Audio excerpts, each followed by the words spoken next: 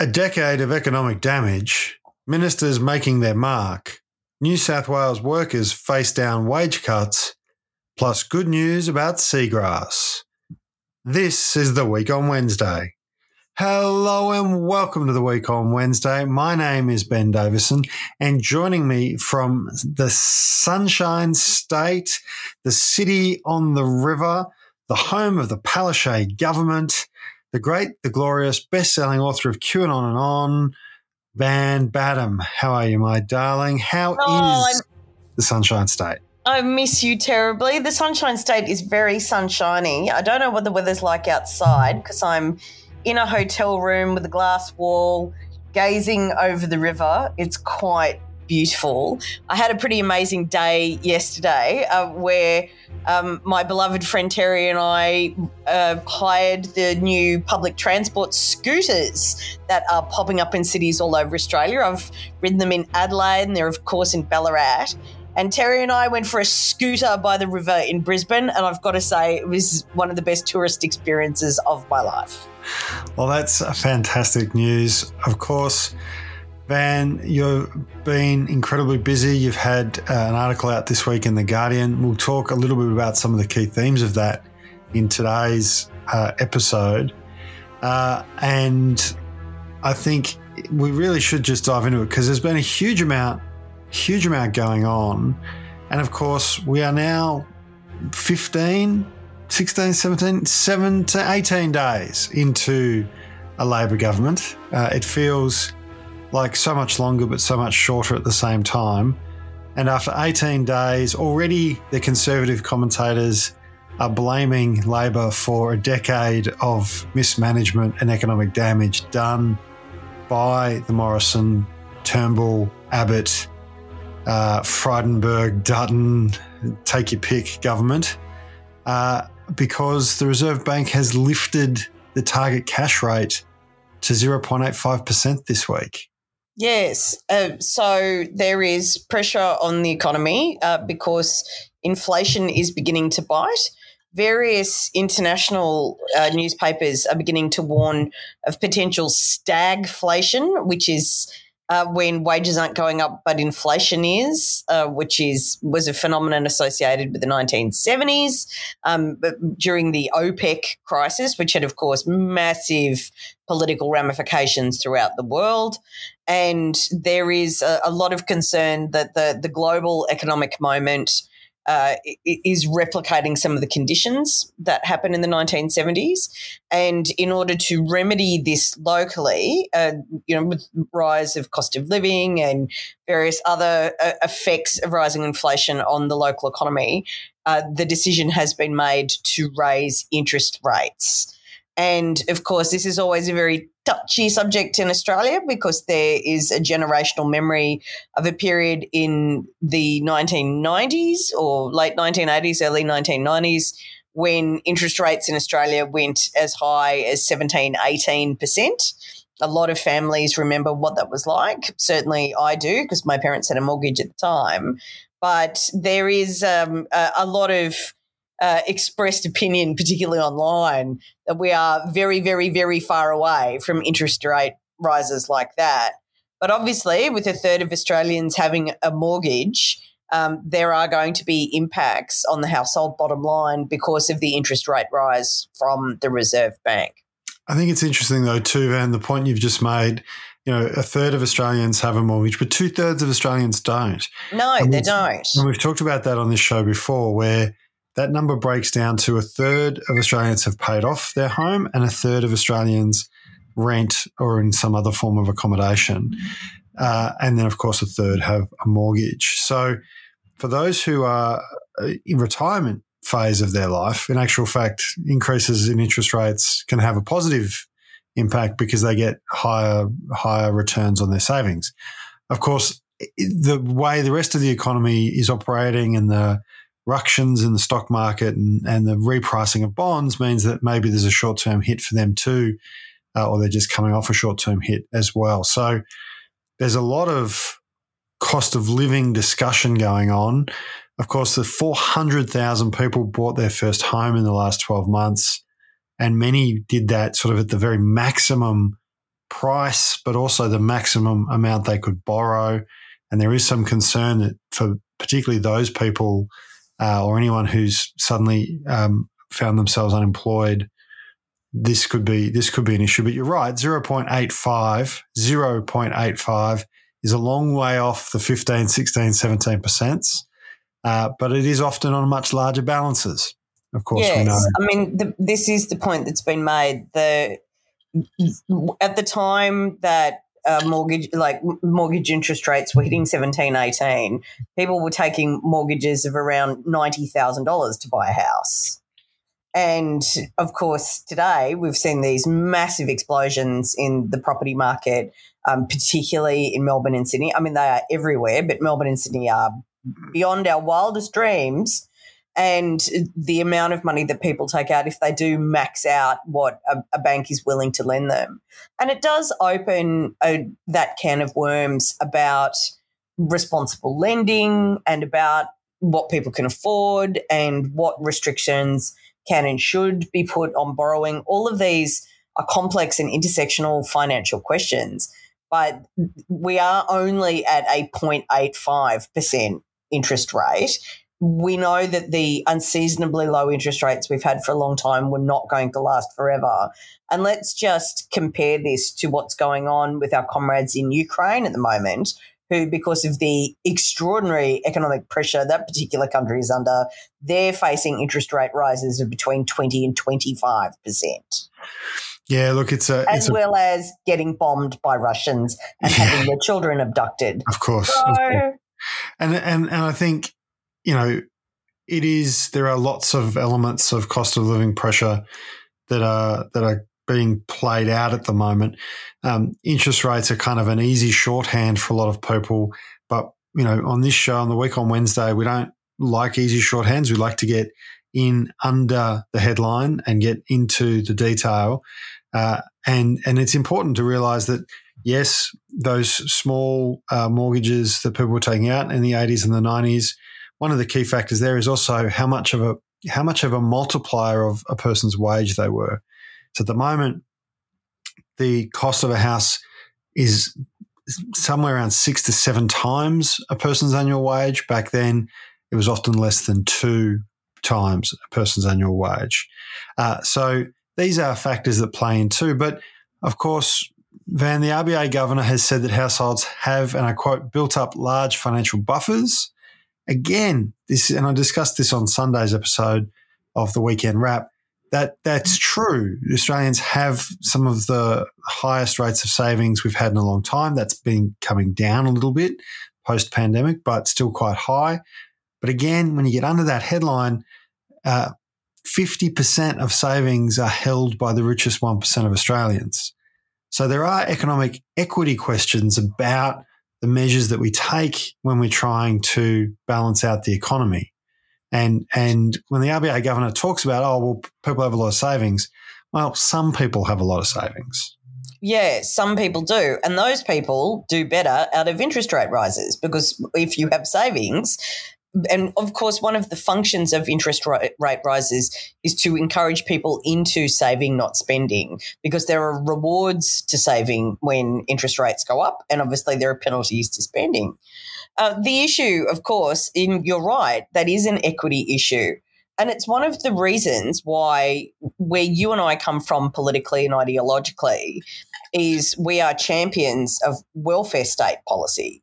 Because in economically unstable times, if your bedrocks of healthcare and aged care and disability care and education, if they are consistent and they are provided by the state, that weathers you against other kinds of economic fluctuation.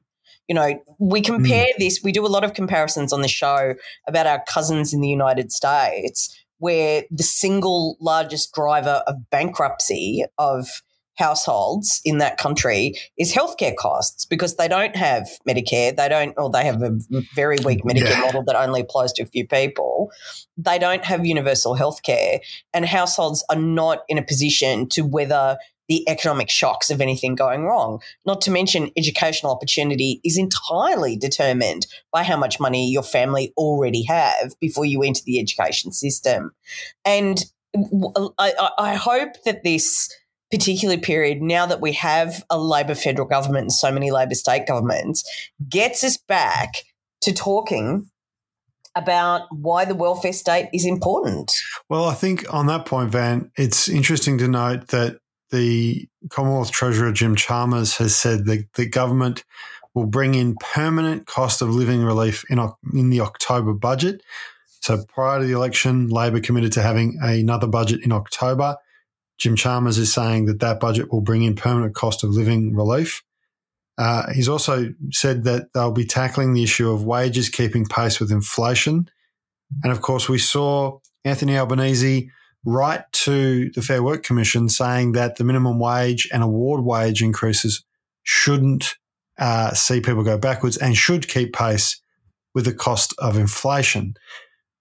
Some people have suggested that inflation being the problem that it is, it's above the target rate, 5%, possibly going higher, that somehow or another wages are one of the driving factors. But we know in actual fact at the moment we have declining wages in this country and other things are actually driving the rise in inflation, aren't they? Yeah, I mean, there are a number of things that are driving rising inflation. And, I mean, there are problems all over the world. And the important thing to remember is that a lot of these problems even predate the pandemic. You know, the way that our overstretched supply lines, the way that price gouging has been occurring because of market concentration. You know, a few suppliers who own everything are in a position to bump up the prices of the commodities that they control. We've obviously seen the interruption of the pandemic, which put a lot of price pressure on various commodities, like particularly lumber, with everybody stuck at home and every middle-class person who was in lockdown deciding that now is the time to begin a process of home renovation. I mean, obviously this did put pressure on lumber prices as supply raced to meet demand, but enormous amounts of price gouging went on in those, you know, particular markets. We've also seen like there have been price rises that have just been opportunistic taking place everywhere. And these are having flow-on effects in the economy. Well, that's right. And we saw that some of the big drivers of inflation are the price of oil and gas, which are obviously impacted by war in Ukraine, but also through government policy. And I'll talk a bit about that more in a moment. But also shipping containers. There was a shortage of shipping containers during the pandemic, pallets, that construction timber, as you mentioned, fertiliser. And again, Ukraine is one of the world's largest exporters of fertiliser. Now, in Australia, we don't import all of our fertiliser, which is good. And, of course, microchips, which feature in everything from cars to the equipment we use to make this podcast, to people's phones, TVs, everything really now has a microchip in it. Hence my failure to get a PlayStation 5, which I want so desperately.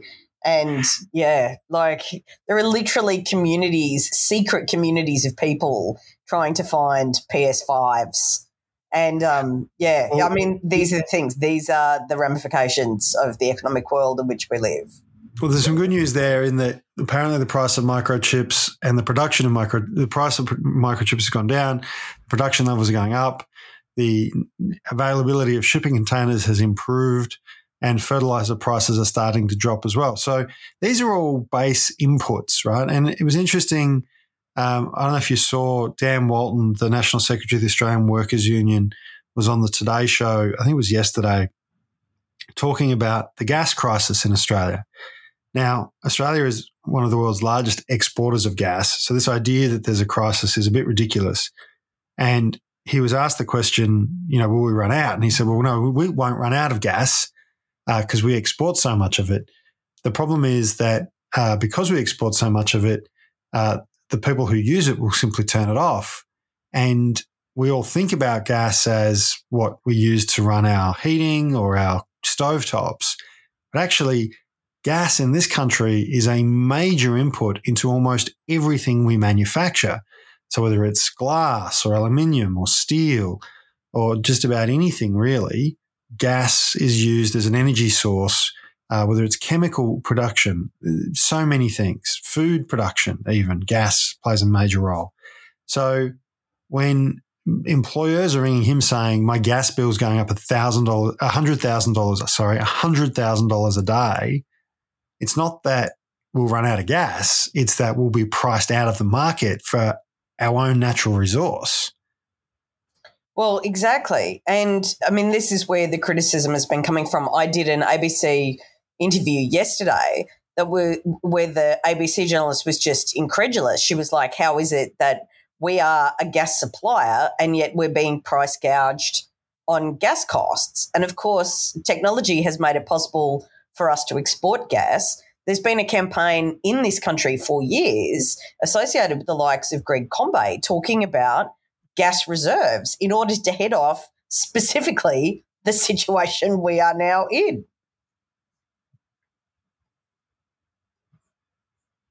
Yeah, it's pretty amazing. I mean, the union movement in this country has been calling for gas reservation for years. I remember in 2015, the Australian Council of Trade Unions Congress, there was a resolution calling for a gas reservation policy. And of course, you know, we've had a decade of Morrisonomics where export as much of it as you can, take as much profit as you can. Interestingly, WA does reserve gas for itself, and the price of gas in WA is $5.55.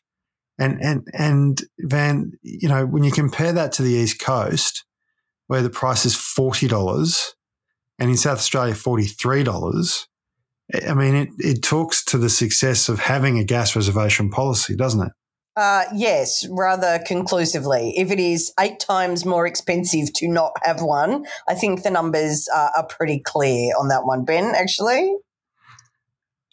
And, you know, when we think about those input costs driving inflation, you know, and we think about the knock-on effect then of, you know, lettuce is costing $10 each or $7 each or whatever a lettuce costs. I don't eat a lot of lettuce. Probably not surprised to hear that. But I try, listeners. I try. But the argument, and I want to say at this point too, a huge thank you to everybody who continues to support the Week on Wednesday financially, because we do recognise that for many people this is a tough time financially, and there are hundreds of people who do make a contribution to our buymeacoffee.com/Week on Wednesday page. And I just want to thank everybody who does that, whether it's a once-off or you're doing it monthly. We appreciate that you know, you're making that decision. This is free to listen to and free to download, so people making that contribution, it's really appreciated. But, you know, we're seeing now these arguments that say, oh, well, we can't have wages go up because that'll make inflation worse. But the reality is that that's just not true, is it? No, that's not. The wages are not the source of the inflation in the economy at the moment. And realistically, what the Albanese government has been talking about is a $1 an hour increase, which is $8 a day, which is $40 a week, which is actually not going to bankrupt anybody. If your business is going to go bankrupt because you're paying your staff an extra $40 a week, I don't think your business is in a really great position anyway. Yeah, absolutely. And it, you know, one of the things people need to understand about the way wages can contribute to inflation is that they only become inflationary when the increase in wages is more than inflation plus productivity. At the moment, wages are roughly half the rate of inflation. That means there's a significant amount of headroom, lots of space for wages to go up before they have any impact on inflation whatsoever. And productivity in this country is actually at some of the highest levels it's ever been. And according to Trading Economics, Australia's productivity averages around, and they use, benchmark figures and things. So it averages around 78.88 points, right? And that's over a long period. That's between 1978 and June 1, 2022. And the worst year for Australian productivity was 1979, right? And the number was 55.3. Van, can you guess when the best 3-month period for Australian productivity has been in that period? Tell me, Ben, when was it? It was the last quarter. So the start of 2022, Australians were more productive than we've ever been. The number jumped to 104. And in fact, it's only dropped below a score of 100 for the 6 months at the very start of the pandemic. Outside of that, over the last 5 years, Australians have been incredibly productive. And yet during that time, wages have gone backwards. Yes. Well, this is the thing. Like there have been productivity gains year on year for the past 50 years. We are an incredibly productive society, and we're a society where workforces embrace technology.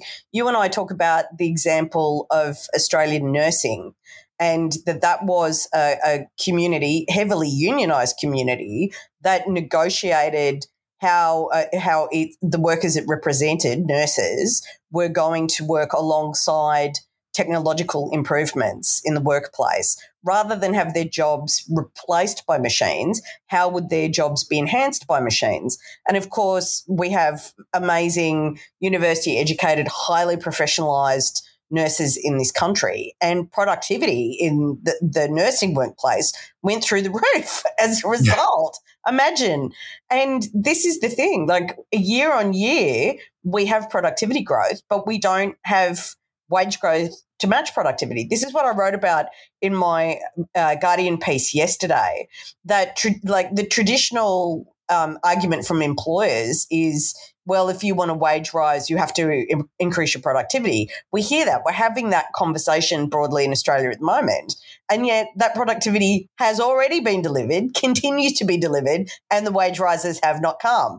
That's just institutional resistance from employers. That's got nothing to do with any inevitable economic relationship, and we're living in this period of time where a lot of these economic shibboleths, like the Phillips curve, which I think we've talked about before, like wage productivity growth paradigms, all of this stuff, that employers and the Tory parties that represent their interests have been insisting is economic orthodoxy for so long, are just not true. They are not true. Well, this is the thing. It's entirely a lie. Like, it's demonstrably a lie. We know that, Alison Pennington has been doing some work on this and has been in the news. She's an economist from the Centre for Future Work. You should check out her Twitter feed if you're not already following it, because she breaks down the fact that actually in Australia we have some record low levels of business investment. We have some record low levels of businesses training the workforce. And it's not to say every business, right? But when you take these things in the aggregate, when you look at the macro, that's how you set policy. You can't go, well, I know a good business who does the right thing. Of course, we all know that business, those people are doing the right thing. But in some ways, they're also being punished, right? So when a system is set up in order to essentially punish businesses who are doing the right thing, punish workers who are trying to do the right thing, then the people who are benefiting are those doing the wrong thing. And that's what's coming through in the figures. There are some really interesting stats here. The profit share of GDP, that is what we produce as a country that goes to profits, that is not just paying wages, but going to dividends and going back into companies' balance sheets, is at the highest level it's ever been. Companies overall, on aggregate, are more profitable in Australia than ever before. And the share that goes to wages, that's what we produce as a country that goes to pay people, that people use to, buy things, buy their homes, pay the rent, is the lowest it's ever been. That's a pretty clear marker that something is quite broken in the relationship between productivity, economic growth, wages, and profits. These things are not operating in the way that Morrisonomics pretended they were operating. No, of course not. And they haven't. I mean, capitalism exists to accrue capital. There's a bit of a dead giveaway in the name. And capitalism is not a moral force. You know, it doesn't sit there going, what's the good thing we can do? The only logic of capitalism is capital accumulation. Like, I genuinely find it bizarre that people don't really look at the word and go, oh, so that's what that's about. You know, the profit motive is just about profit. It's not about, you know, net outputs that benefit humanity or raise worker wages. There's no inherent morality to this ideological system that wealth will flow to the people who do the work. That's called socialism, or labourist socialism specifically, if you think people who work should have a say in the conditions that govern them. They are the beliefs that you and I represent. Capitalism does not represent those interests. It represents the interests of those who have capital and would like to accumulate more of it. And they will not obey economic laws. We know what capitalists do. Capitalists will break any law that they believe they have the opportunity to break and get away with, whether it's an economic law or, in many cases, a legal one, as we have seen. You know, capitalists will lobby to have laws changed in their own interest, like the ridiculously punitive system of industrial relations in this country that will fine you if you go on strike. Let's talk about the industrial relations system, Vam, because we love talking about it, Ben. We actually get all warm and furry every time we talk about it. And Germanicus is clearly up for that debate as well, because the point that people are making is that under this decade of Morrisonomics, and we should remember before he was Prime Minister, Morrison was Treasurer, right? So he's had a massive influence over the last decade in the way this country operates. That actually under Morrisonomics, there was a real push to Uberize everybody, to Uberize everything.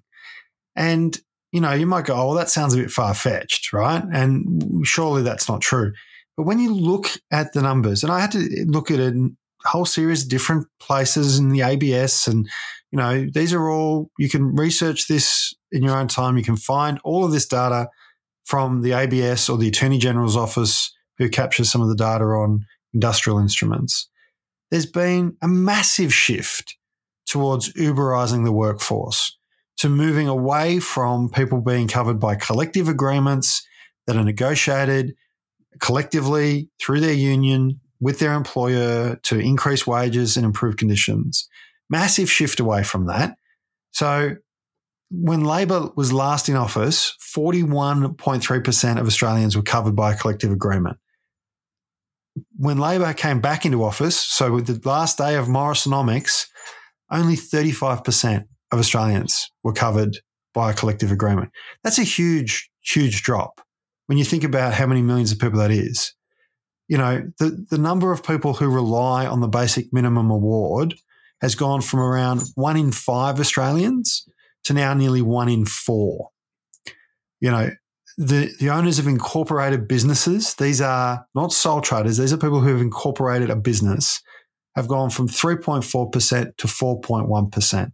Again, you know, basically lifted by a third, increased by a third. Now you go, well, that seems okay. Well, that's a bit strange. Maybe there's some issues there. You got to marry these things up though, because there was also a big increase in the number of sole traders. And not just sole traders, you go, well, you know, sole traders include GPs and barristers, and you could, you know, yeah, fair enough. But there are nearly 700,000 quote unquote businesses that have a turnover of less than $50,000 a year. Now, the minimum wage in this country is a little bit over 40,000. The stats don't give you the detail. They just say less than 50,000. But I will bet you all the money in my pockets against all the money in your pockets. But of those 700, that's not a great bet. You know I have no money in my pockets. I barely even have pockets. I'm in the arts. That's how comfortable I am saying this, that the vast majority of those 700,000 people who are sole trader businesses will be on less than the minimum wage. Now, that's a huge number of people who have basically been Uberized into the economy. And you go, well, Ben, you don't know that. You can't, how do I know that? Right? Like what tells me that that's true? You got to look at where the industries are, where these sole traders, these so-called independent contractors are springing up, where they're growing the most. And where are they growing the most? Tell us, Ben. Tell us. Well, they're not. Yes, there are some going in construction, which you'd expect. Builders, plumbers, sparkies. That's sort of your traditional sole trader, right? But healthcare and social assistance and other services and professional, scientific and technical services, all of which are categories where people who work within the NDIS or work in aged care will register themselves as a business. That accounts for nearly 25% of all new businesses registered in the year 2020-21. That is a huge, huge increase in the number of businesses. So, you go, oh, well, you're adding a bunch of things together there. Well, because when you paint a picture, you've got to have all the pieces. You've got to have all the pieces of the puzzle to see the whole picture. And when you look at this, it's a pretty stark set of conditions as to what is driving down wages. Profiteering, too much power for the bosses, Uberization of the workforce, outsourcing, mass casualization, and sham contracting. And it's happening in industries and sectors where there is growth. We know that the care sector is a growing sector. We know that early childhood is a growing sector, and yet the wages aren't going up. The demand for workers is going up, but the wages aren't going up. Why? Because they're being Uberized like this. It's a pretty stark set of numbers, isn't it? It is, and it's obvious. And I've been writing articles about this in The Guardian for years. Like, some of my earliest pieces were about sham contracting going on in things like the agricultural sector, chicken pluckers who were being paid by the chicken and considered by Australian law to be entrepreneurial businesses. I mean, we heard all this nonsense from the Liberals when Morrison was in power that, that sham contracts were actually, this great expression of the entrepreneurialist spirit. And it is nonsense. It's a structuralized way of exploiting and exploiting people, exploiting labor and suppressing wages. And, of course, this is the problem that we're now in. And I want us to just make sure we always pay attention to what is happening at the big end of town. The reason why 1% of Australians are 50% of Australian savings is that the economy has been structured and restructured in their favour over a period of 5 decades. They pay less tax than they ever have. They have more opportunities to subcontract and outsource and offshore and do all of those things. We have an economy that's rigged disproportionately to favour those who already have more than the vast majority of everybody else. Literally the 1% versus the 99%. I should say too, Van, that while I was doing the research for this discussion, what came through very clearly in the stats from the Attorney General's office, the stats that were collected under the Morrison era, is that workers on union collective agreements do get paid more money. Of course they do. They get better wage outcomes. They have better job security outcomes. It's all there. It's all very clear. And, we always say to people, join your union, right?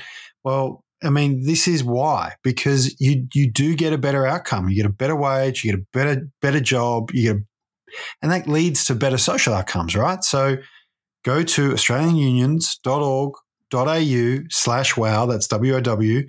Do it right now while you're listening to us for the rest of this episode. Fill in the online form.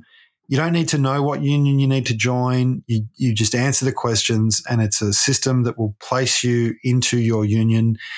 We don't see $1 of that. We just like to know people are in their union. And you will be Ben in and I the are not union capitalists. We have beliefs and values. So, the growth of new businesses under the Morrison era, and people go, oh, well, we want small business to grow. And of course we do. Like, there's no question about that. But one of the stats that gives some context to the so-called growth in small business is that the 140,000 sole trader businesses that started last year, almost 120,000 went out of business within 12 months. That's a huge number. And it suggests that actually these are not real small businesses, right? They've got less than $50,000 in turnover. They don't employ anybody else. They go out of business within a year. People are not being covered by collective agreements. They're falling back on the award. They're being outsourced and Uberized. It's pretty grim, but knowing the problem gives you an opportunity to fix it, doesn't it? It does. It absolutely does. And that's what we want. Like, we want more equity in the economy. We want the majority to have a majority share. We think that's fair. And there are adjustments that can be made by governments and can be made in direct workplaces if we collectively resist our own exploitation. It's a tale as old as time. It really is. It really is, the story of history. And look, like, are you saying that the history of all hitherto existing society is the history of class struggle? Maybe I am, Van. Maybe I am. And look, the good news on that front is that we have a Labor Party in power federally and in many states around Australia. And the ministers in the federal government, in Albo's cabinet, are already starting to make their mark. None more so than Anthony Albanese himself. As I said, put in a submission to the Fair Work Commission calling for that increase in minimum and award wages to make sure that they keep pace with the cost of living. As already discussed, that will not have a negative impact on inflation, despite what you might see in the Oz or the AFR if you're unfortunate enough to pick up one of those rags. But also, importantly, Labor has confirmed that it will make a submission to the aged care case at the Fair Work Commission. Annika Wells, the new Minister for Aged Care. A former aged care worker herself, whose mother was an aged care worker. I mean, this is one of the great things about having a Labor government is people who have actual lived experiences beyond just the corporate sector, right? Yeah. Annika Wells confirmed that they will put in the submission to support an increase for aged care workers. Obviously needed. Absolutely. There are some systemic issues, though, as we've just discussed, right? Systemic issues about Uberization, digital sham contracting, outsourcing. And, of course, we've seen Bill Shorten take on some of this stuff around the call centres in Centrelink, saying they'll be brought back in-house. Just today, the National Disability Insurance Agency CEO has resigned, which, is it being widely hailed as a good outcome, given the level of unhappiness with the performance of the NDIA leadership and the amount they were spending on lawyers trying to stymie people's access, the failure of the NDIA to actually build a workforce, and the massive amount of digital sham contracting that goes on in that space is just gotten out of control. I think, was it Shorten or Albo who called them cowboys? Oh, everyone? Hasn't everyone called them cowboys? So, kicking goals in that space. Charities as well is another area where, the Labor government's already taking steps. Gary Johns has resigned, the Charities Commissioner, who was totally fixated with trying to smash environmental charities. Your friend Andrew Lee who's the Minister for Charities, said it marked the end of the war on charities, Van. Yeah, this is very interesting what's happening. That movement is taking place in that particular sector, because there has been a war on charities, like the most absolute overburdening with regulation, just to make sure nobody's doing anything political to intimidate and cow non-government organisations that receive charitable donations from making any criticisms of the government. You can imagine this is particularly relevant to the environmental sector, where there have been rather a lot of criticisms of the government to be made, not to mention also the women's sector and disability advocacy and all of these various restrictions that have been put on organisations supported by charitable donations in terms of their taxation status and essentially implied structural threats to their continuing functioning that have been made. So I think Andrew Leigh is a fantastic choice to lead reform in that particular area. I think he's very aware of some of the problems that have been a deliberate feature of that system as opposed to a system fault. And, of course, Tony Burke, who is both Minister for Arts and Industrial Relations and Employment, has talked about regulating the gig economy, making sure that people are getting minimum standards, and there's going to be a summit in September, which I really hope does deliver, the reform that we need to fix that problem that we talked about before, that issue of Uberization, these sham contracts, getting people able to collectivise again and negotiate proper wages and conditions rather than being, turned into, I think they call it the atomisation of work, where people are just one out against a multinational corporation. We can see those results. The results of that are skyrocketing cost of living, huge profits, and cut wages. So he's talked about that. That's apparently going to be a big part of the summit, hopefully in September. But also in the arts portfolio, a portfolio that Peter Dutton hasn't even bothered to give a shadow to, by the way. There is no shadow minister for the arts in Peter Dutton's menagerie, let's call it. But Tony Burke is already talking up an arts and culture strategy and setting up consultations, Van. Yeah, it is very exciting. I mean, everybody in the arts sector is so thrilled to have an arts minister who supports the arts. And Tony Burke is a very public advocate for our sector and understands that we are an industry, that we are a community of workers, that we were absolutely belted by coronavirus and with no thought about our opportunities by the Morrison government. It's a real statement of status and of recognition to amalgamate arts under the same suite of ministerial portfolios as employment. Like, I think that's a really important recognition, and many Australian artists and arts workers have made that acknowledgement on the conversations I've seen online.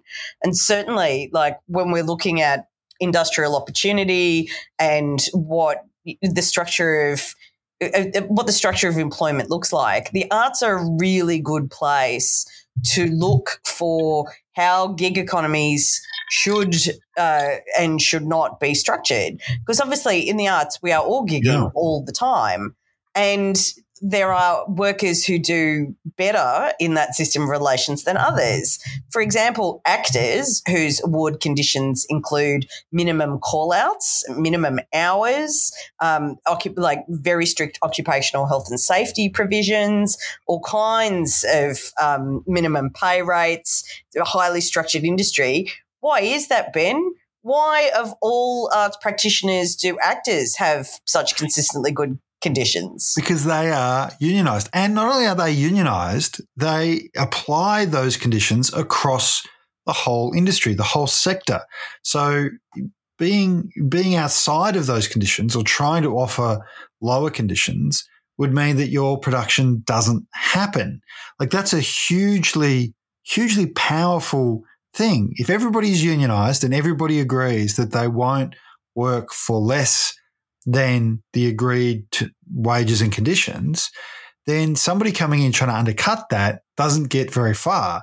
And it's a huge, huge incentive for employers to do the right thing, because you want to get the best people, you want to be part of the sector, and you can't get away with trying to undercut it, which is quite the inverse of what we see in some of the newly gigified industries, if I can put it that way, around disability, aged care, increasingly health and in-home care as well. So where there's not a huge amount of unionisation and, everyone's on an ABN, but, unlike acting, they're not coming together and standing up for each other. The word I want to use here is density, because it's not only actors unionised, but they're unionised in extraordinary numbers. Again and again, actors through Actors Equity, which is a division of the Media, Entertainment and Arts Alliance, which is, of course, one of the two unions of which I am a member. They've got huge rates of membership. And, it's funny when people go, oh, yeah, well, of course actors can make really high wage demands because demands for good conditions because they've got, these refined skill sets and the rest of it, their skills are highly in demand. It's like, but that's across the economy. Everybody's skills are in demand. The most important people during coronavirus were people who were running supermarkets. They physically kept us alive. And the output that I just find it so funny because people are like, oh yeah, well, actors, like you've got to employ like a certain person for a certain job. It's like, have you ever been to an open audition? Have you got any idea the level of competition? Anybody who's ever tried to use a bathroom in a venue that's holding auditions for musical theatre performers, let me tell you, you have never seen such employment competition in your life, like genuinely to the point of feeling slightly scared that you are there. And yet that competition for jobs doesn't drive down wages amongst actors because they have industrial solidarity and they understand that good conditions for one mean good conditions for all. And I think that's a really interesting point because we know that there are shortages. There are staff shortages in aged care. There are staff shortages in the NDIS. There are staff shortages in early childhood education. There are staff shortages in hospitality. But at the same time, we know that, wage theft is rampant in hospitality. One of the things, by the way, Tony Burke promises to make a criminal act. Thank you very much. Good to see. We know that there is mass exploitation and gigification in NDIS and aged care. We know that early childhood educators are significantly underpaid when compared to teachers in primary schools, for example. So it's not about the supply demand, that old thinking, that Morrisonomics era thinking of, oh, well, of course actors because that's a high demand. Well, actually, it's got nothing to do with it. It's got everything to do with power and how it gets exercised in the economy and who exercises it over whom. And workers' power comes from collectively coming together, being a dense group of people that cannot be picked off by employers and exercising our power to say, no, you must pay this. This is the minimum for this type of work. We will not accept less. If you want this to happen, you must pay us. Yeah, the Australian Council of Trade Unions are doing some really good ads at the moment, one of which I've seen online, and it's a woman on a work site asking that she be remunerated appropriately for the work that she's doing, and the boss says no, and if you don't like it, there's the door, and the door opens and all of her union comrades come in, and it's great. Like, it's a really, hello, anyone who made that ad, that was a really highly effective ad explaining visually what we talk about on the show week in, week out. Yeah, it's fantastic. And I want to talk quickly about a couple of other ministers who are already kicking goals. Stephen Jones, who is the Minister for Superannuation, Minister for Financial Services, which includes superannuation, has instructed the Treasury to look at a pathway to raise superannuation to 15%. We should always remember, people, that our parliamentarians already get 15% super. So whenever somebody says to you, oh, we can't put up super because whatever spurious, non-factual reason, first thing is, how much super do they get? Second thing is, our parliamentarians are already getting it. Third thing is, the original intention for superannuation was always to get to 15% because that's what's required to be able to retire with dignity and comfort. So the good news is Minister Jones has asked Treasury to look at the pathway to get us there and to pay superannuation at the same time as wages. Did you know that we don't do that in this country, Van? Do we not? No. And I think a lot of people will be surprised to learn that superannuation is often not paid at the same time as your wages and is often paid quarterly. Now, what that means in practice is that there are a number of employers, not the good employers. Again, there are lots of good employers who pay super at the same time as wages anyway, just because they think it's the right thing to do. But because you're only required to make quarterly payments, some employers effectively use their workers' superannuation as cash flow for their business. That's bad. Well, the result is somewhere between $4 to $6 billion of superannuation doesn't get paid into people's super accounts every single year. So, yeah, that's pretty bad. That's pretty bad. So the idea behind paying people's super at the same time as they get paid their wages means obviously you'll get your super paid and hopefully that will reduce that. Finally, Van, I want to throw to you for one of our favourite ministers, of course. Australia's foreign minister has been kicking goals on the international stage, both in the Pacific but also in Indonesia. Yes.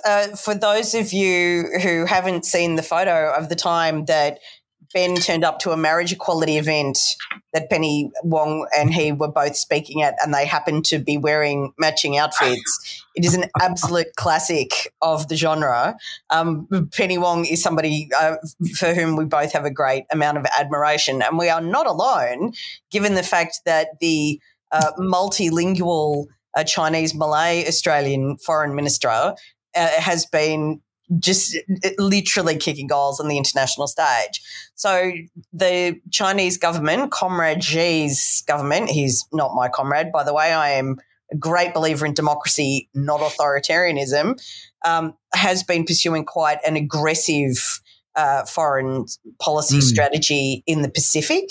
And our former government, led by Scott Morrison, under the foreign policy of Marisa Payne and various other people over the years, dropped the ball on the Asia Pacific, withholding aid, cutting support, making, denigrating comments about climate change. It's interesting again and again on the diplomacy tour that's taken place in the past couple of weeks, because the Morrison government seem to have been so arrogant in believing that they would be re-elected that a number of very important foreign policy meetings were set up overseas, like the Quad meeting of America, Australia, Japan and India was set up in Japan, and essentially Albanese got elected and had to, have the party wash his face and get on the plane. That these diplomatic meetings are taking place in the wake of quite energetic foreign policy outreach by China to Asia-Pacific nations. Well, Penny Wong has been going country to country and, having these diplomatic meetings that have strengthened ties between Australia and Asia-Pacific nations. Very impressively, she and Albanese have been in Indonesia, which is, of course, one of the most heavily populated countries on earth and our neighbour.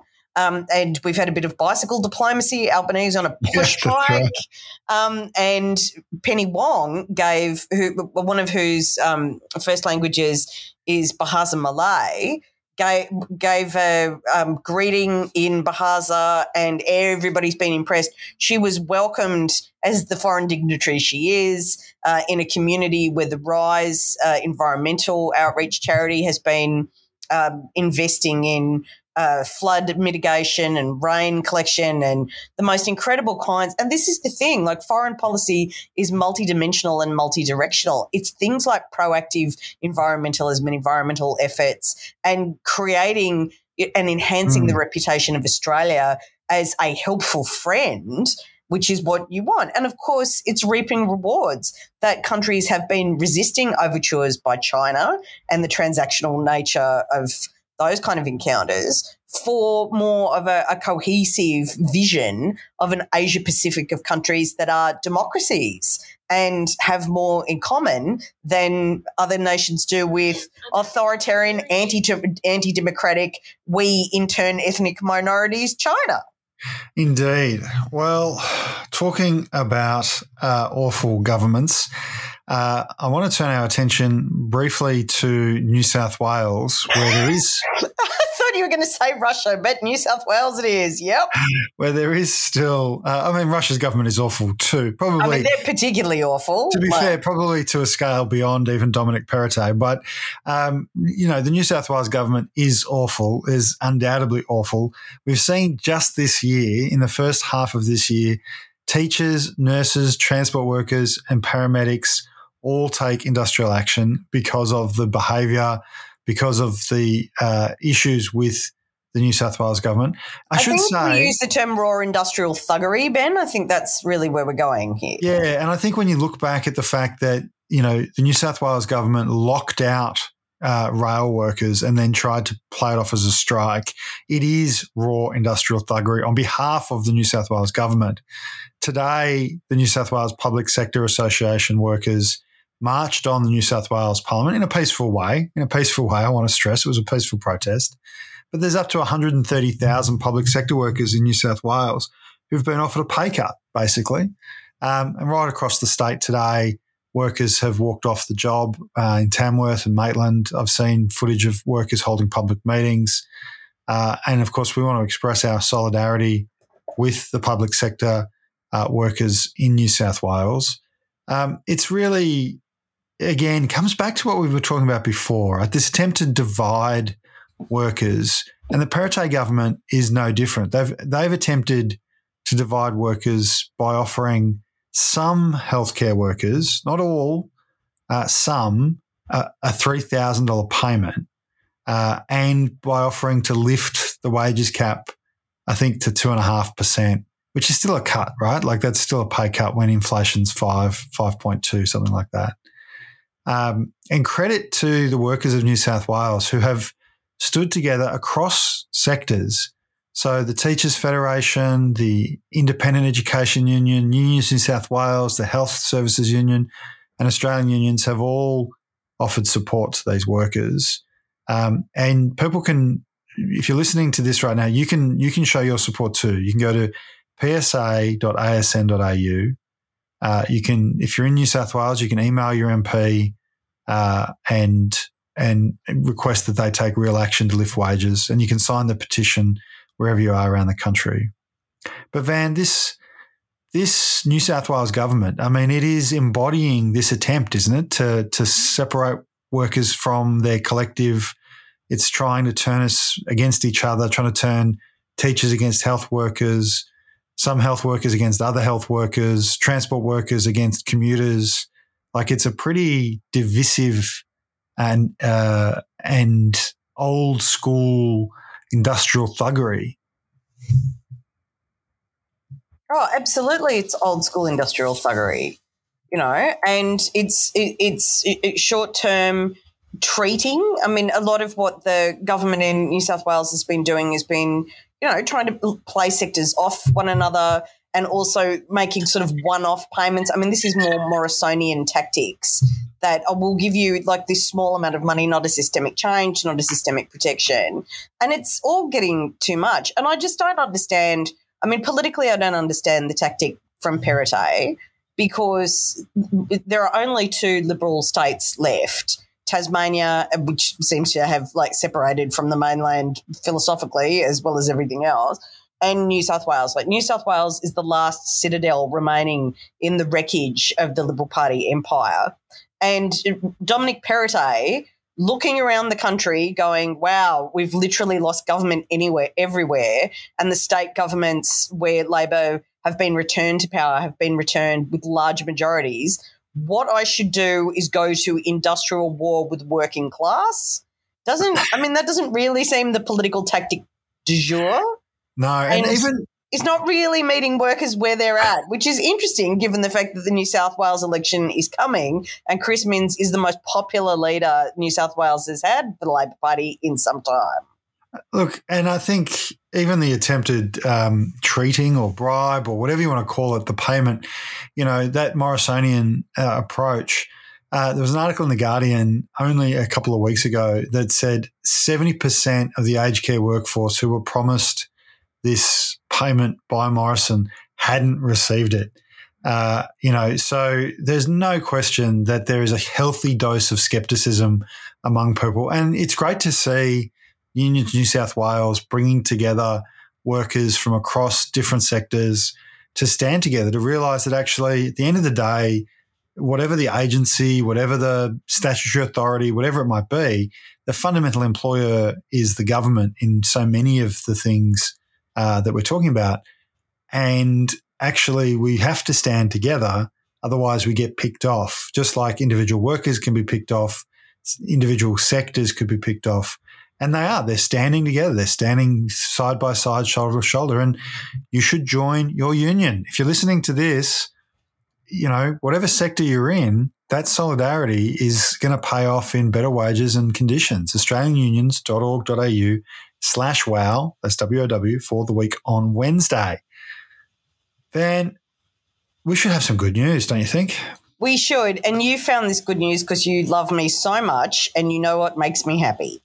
I know, and you've been very busy in Brisbane on your scooter, going up and down and doing the things that you do. I've got to say I love the public scooters. Those of you who haven't used them, they are, of course, an environmental initiative. They're about reducing traffic congestion in cities, which obviously is good. Burns less fossil fuels, obviously, stops the frustration of being stuck in traffic, gets people off the road. And they're such a fun way to commute. If you're just going from one side of the city to the other, like I was doing yesterday, and I had a great time with the scooters, seeing the sides of Brisbane. I did this in Adelaide as well. You and I told the wonderful story about the woman in Ballarat who was going down the street and one of them, middle-aged woman, going, whee! And it's like, yes, commuting should be fun. So that's a happy environmental story, is if you are lucky to have those electric scooters in your city, absolutely make a point of trying them out. Absolutely. But the other good news that we should end on is that Australia has the world's largest plant. Another win for Australia, folks. The world's largest plant is a single seagrass called Poseidon's Ribbon, and it is in Shark Bay, Western Australia. So there you go. There you go, Sandgropers. That's another win for you as well. It's the largest plant in the world, and it covers over 180 kilometres. Now, to put that into perspective, it's roughly 3 times the size of Manhattan. That is massive. They speculate that given Poseidon's Ribbon grows at a rate of around 35 centimetres a year, and given the size of this particular plant, it could be as old as 4,500 years. 4,500 years old. And seagrass is, of course, highly effective in processing carbon. So it is in all of our interests to protect Poseidon's Ribbon with our lives, because our lives literally depend on it. I just think it's an amazing good news story. It's a fantastic it's a ribbon in the cap of Australia, that one. I love it. And Van, as I mentioned before, the week on Wednesday has grown and grown and grown. We've had month-on-month growth in downloads every single month. And, of course, we nearly hit 50,000 downloads in May, and that's in no small part thanks to people who listen, download, like, share, talk about, have listening parties. I've heard of people doing that, talk about the issues in the podcast, but also people who do make a financial contribution, which helps us to advertise and grow the audience even more. Oh, it's fantastic. Your contributions have enabled us to reach so many people. And, the larger the community, the more we're having these discussions, the more that flows into a broader, literacy around local politics and local economic policy, and it builds a movement of awareness that empowers people to feel more confident in having policy discussions themselves. So if you want to become a supporter or you want to check out the supporter content, we do put a few extra links in there, and we do, if you're a Cadre supporter, we do a video just for Cadre supporters once a month. You can go to buymeacoffee.com/week on Wednesday. If you go there, the links are on our social media as well, of course. You can become a supporter. But we also give a shout out to all of our Cadre who contribute $20 a month, and our Extend the Reach supporters who contribute $10 a month.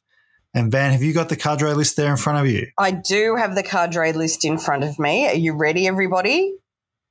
Our Cadre list are at Jane C. Campbell, Leona Gibbons, Someone, Bronwyn, Punch Drunk Veteran, Jenny Foster 7, Joe Fleming, Andrew Pascoe, Cassandra Tui, Addison Official, Ian Hampson, No Twitter for Me, Hannah Honda, Sam Harriet, Alexandra Sutherland, Matt Bush, No Relation, Richard Sands, I'm Not on Twitter, Glenn Robbie, Brush Daniels, Kylie Phillips, Lee Archer, Linda Cartwright, at Leanne Jingles, Louise Moran, Donna Chapman, I Don't Have Twitter, My Name is Susan Myers, Kerry Nash 20, Billy 3 McCabe, Karen Will Robinson, Narissa Simon, Katagal, Lauren and Ash, Matthew Hadley, at Narunga Man, John Sharpen, Peter Bath, Andrew Rollins, Louise Watson at Red, White and Blue Lou, and we have our Extend the Reach supporters as well. Stuart Munn, Adrian Valente, Maritza at Carrydale 68, Frank Nye, Erica Pizzuti, Claire, Joe Lapino, Steph, Rachel Fitzpatrick, Kerry Arthur, Pauline Bate, at K Knott, at Diddums, Sharon Kelly, Beck and Lola, Richard Grever, Someone, Vita W, Tanya George, Nadita Hannum, Bill Collis, Moira Louise Hawker, Megan Weckett, Graham Oxley, Beck Cody, Tracy Lucas, Belinda Bravo, Sandy Honan, at Galvest, Greg Mutton, Trainer, Amy Fawcett, not on Twitter, Sarah, Eliana and Andrew, Ivor Spillett, Andrew Bryan, Tamara James, Peter O.C., Linda, Sam Hadid, Q Patterson, Lizette Twizzle, Buncombe Basher, Katie Ward, at The Real Never Longbody, Sandy Baumgart, at Not Sandy B, Melody Patterson and Renee McGee. Thank you so much to everybody who makes a contribution. It really has made a huge difference, huge difference. We reach more people now than ever before, and we're able to produce more content than ever before. We want to thank everybody who listens, shares, likes. Don't forget to leave a comment or a review on Apple Podcasts if you're listening on Apple, and you can check out all of our social media channels. You can also, of course, catch Van in The Guardian. I think it is now. Usually on Tuesdays, yes. Yeah. I am also on Twitter. Not Twitter. I am now also on TikTok. And so you're also on Twitter. I am on Twitter. I'm on Twitter way too much. I am on Twitter. Ben is, oh God, I'm getting social media madness. I am on Twitter, on TikTok at Van Badham. Ben is on TikTok at Ben Davison. We are learning the medium, and we're obviously very grateful for help and assistance from all of our friends and comrades who are helping us out. And gradually we're going to be building more properties in that space that talk about the issues that we discuss on the show. Absolutely. Well, you can catch us again next week. Don't forget to tune into the Weekend Wrap on Sunday afternoon. Where I'll do a short weekend wrap because it is a long weekend. So, I don't want to work too hard for the long weekend. But until then, Van, love you very much. I love you too. I miss you terribly. I'm going to be home soon. That's exciting. Yay. That'd be great. Looking forward to it. I love you. Look after the dog. Bye. Bye.